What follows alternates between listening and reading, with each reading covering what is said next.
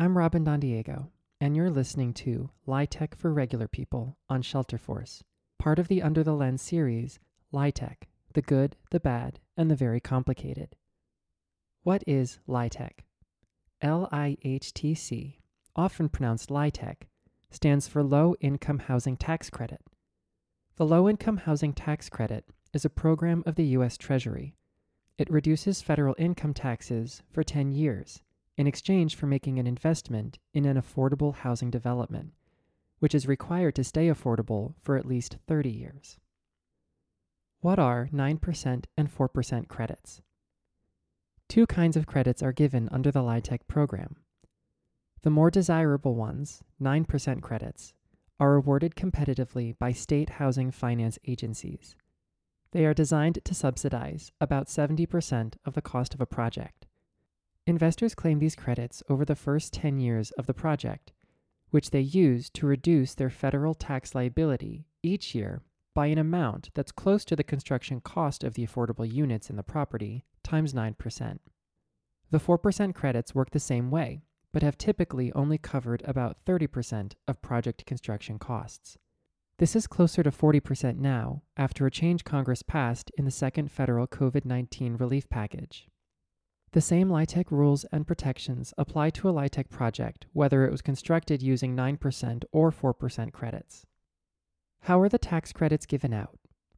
There is a limited number of tax credits available. The higher value 9% credits are allocated to each state, plus Puerto Rico and a couple of cities, based on population. The state's housing finance agencies, in turn, award them to developers for specific development proposals through a competitive application process. Each state housing finance agency has its own list of priorities, called a Qualified Allocation Plan, or QAP. QAPs include point systems that the agencies use to score applications and decide which proposals get the credits. Typically, QAPs will assign point values to various desirable attributes, such as green construction. The QAP is issued annually, usually after a public comment period. The 4% credits are typically easier to acquire because they are awarded non-competitively, meaning if a project qualifies, it gets them.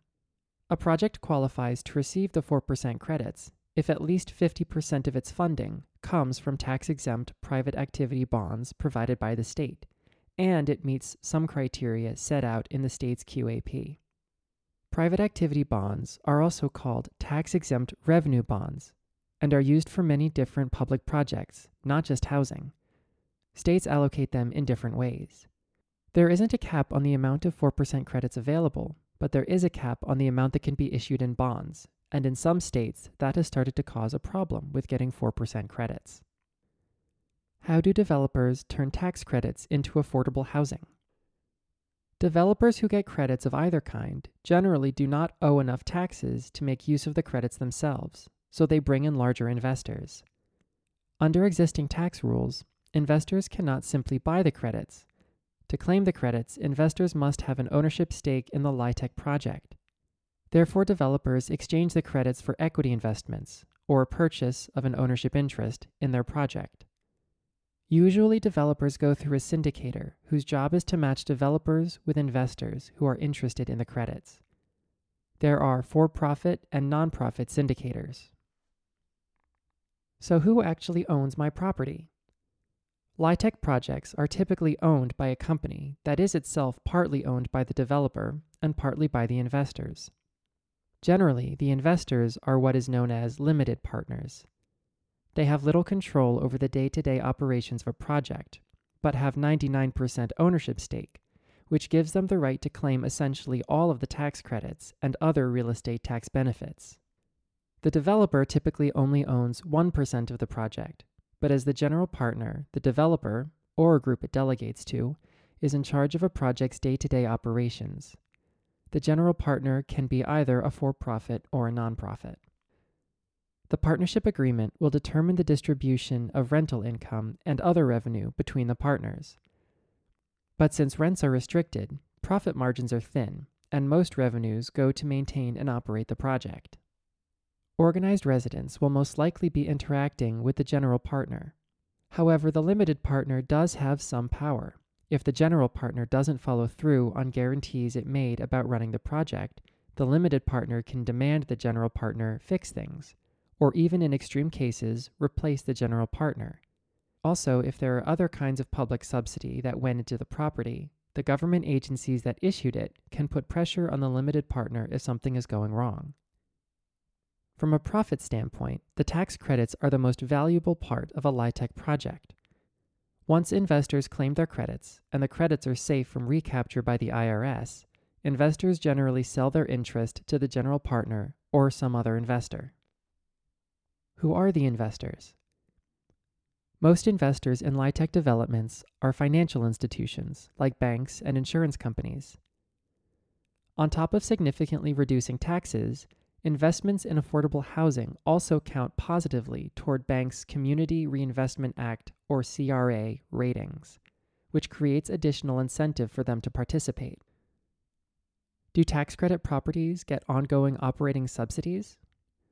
Not through the tax credit program. Though the investors keep getting tax credits for 10 years, the development itself gets no ongoing subsidy. Once it's developed, it must sustain itself on the rents it is allowed to charge. However, most LIHTC developments have other sources of financing as well, and some of them, such as project-based Section 8, might provide ongoing subsidies. How many apartments in a LIHTC development must go to income-qualified households? All developments receiving tax credit assistance must meet one of the following criteria. At least 20% of a project's units must be leased to households that earn no more than 50% of Area Median Income, or AMI. At least 40% of a project's units must be leased to households that earn no more than 60% of AMI. At least 40% of a project's units must be leased to households that earn between 20% and 80% of AMI, and the average income of all households must be no more than 60% of AMI. This is known as the income averaging option. For this option, different units will be assigned income limits between 20 and 80% of AMI. However, in order to claim and use more tax credits, make their applications more appealing, and simplify reporting, most developments agree to lease 100% of their units to households that meet LIHTC income limits at the time their lease begins. Also, to gain a competitive advantage during the credit application process, some owners agree to assign significantly lower income limits to some or all of their LIHTC units, for example, 20 or 30%. Which income limit goes with which unit is typically not in the lease, but is in the regulatory agreement. This agreement is required for every LIHTC project and can be found at your county recorder or clerk's office. Who is eligible to live in an affordable LIHTC unit? To move into an affordable unit in a LIHTC building, you must make no more than the income limit for that unit. You do not have to leave a LIHTC unit if your income increases enough to exceed the maximum income for the unit. However, if it does, the owner must rent the next available unit to an income-eligible household. You do not have to have a particular immigration status unless other funding sources that do come with immigration restrictions, such as HUD programs, were also used. How are LIHTC rents set?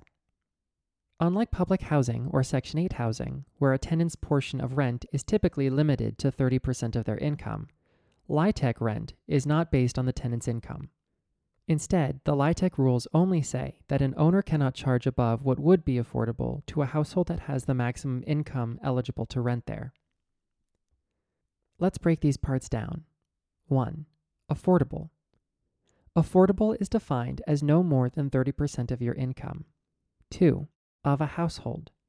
LIHTC rent calculations assume a household size of 1.5 people per bedroom, so a 2-bedroom unit has an assumed household size of 3 people. 3. Maximum income eligible to rent those units. Whatever income limit that unit has been assigned. 4. Also, where a tenant pays for utilities directly, the owner must subtract a utility allowance from the baseline rent amount. Note that LIHTC rents are not adjusted based on tenants' actual incomes or household sizes.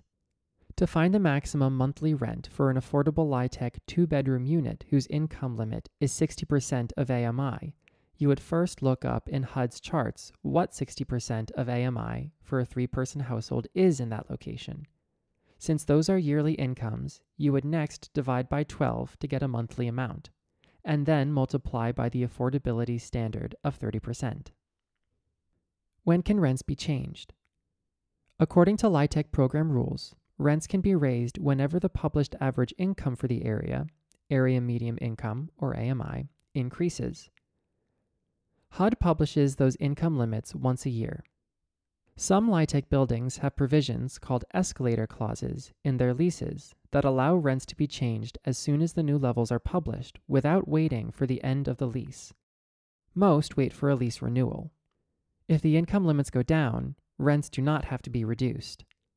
Rents do not change when the tenant's income changes. Rent increases must also comply with the lease and with applicable state and local law. Why am I paying more rent than I can afford in affordable housing?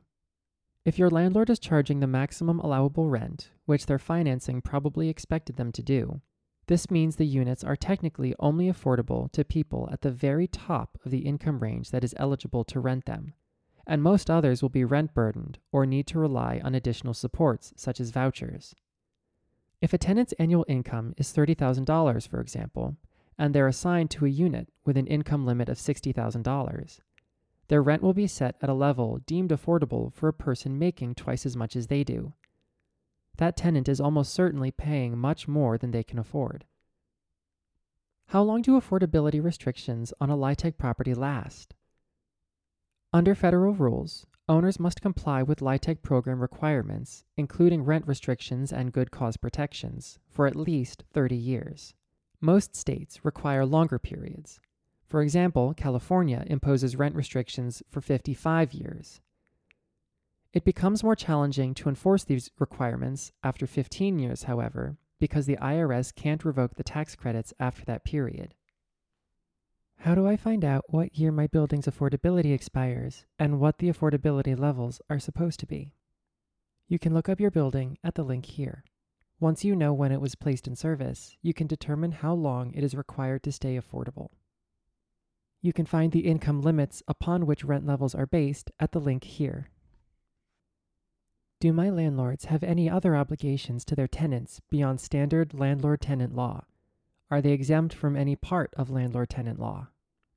Tenants in LIHTC properties are officially covered by good cause eviction protections. However, defining good cause is left up to state and local law, and so might be weak as well as poorly enforced. LIHTC owners are also prohibited from refusing to lease to a person with a Section 8 voucher because of their status as a voucher recipient. This source of income protection is limited to Section 8 vouchers and does not include other sources of income used to pay rent. They are not exempt from other provisions of landlord-tenant law, including rent control, unless specifically exempted in local laws. Use the link here to read more about tenant protections from the National Housing Law Project. Who oversees owners of LIHTC properties? The IRS administers the LIHTC program. During the 15-year compliance period, the IRS can disallow credits or recapture credits already claimed if the owner fails to comply with program rules. However, it is the state housing agencies that actually carry out monitoring and enforcement. They refer violations regarding eligibility, rent, or conditions to the IRS during the first 15 years. Since the IRS hasn't created any enforcement mechanisms of its own beyond credit recapture, after the 15-year compliance period, it's entirely up to state housing agencies. States can write into their QAPs fines and other penalties that agencies can impose both during and after the compliance period, but few do. These agencies are also often not staffed for significant enforcement efforts. Learn more about how enforcement of LIHTC obligations works and could work better at the link here. How can I find out if my landlord has been cited or fined for LIHTC noncompliance? There is no easy way, such as a public database to search. However, since state housing agencies report all violations to the IRS, your state housing agency should have documentation of all program violations for a particular project. You can obtain this information by submitting a public records request to your state housing agency asking for any and all documents related to LIHTC program violations for your property. Though personal taxpayer information may be redacted, violations and related enforcement action can and should be provided.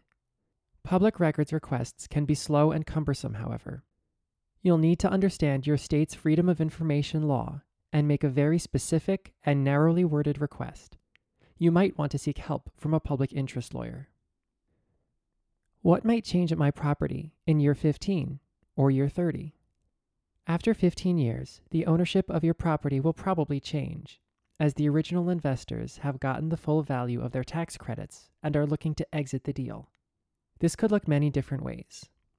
The investors could sell to the existing general partner or developer, who could keep things as they are.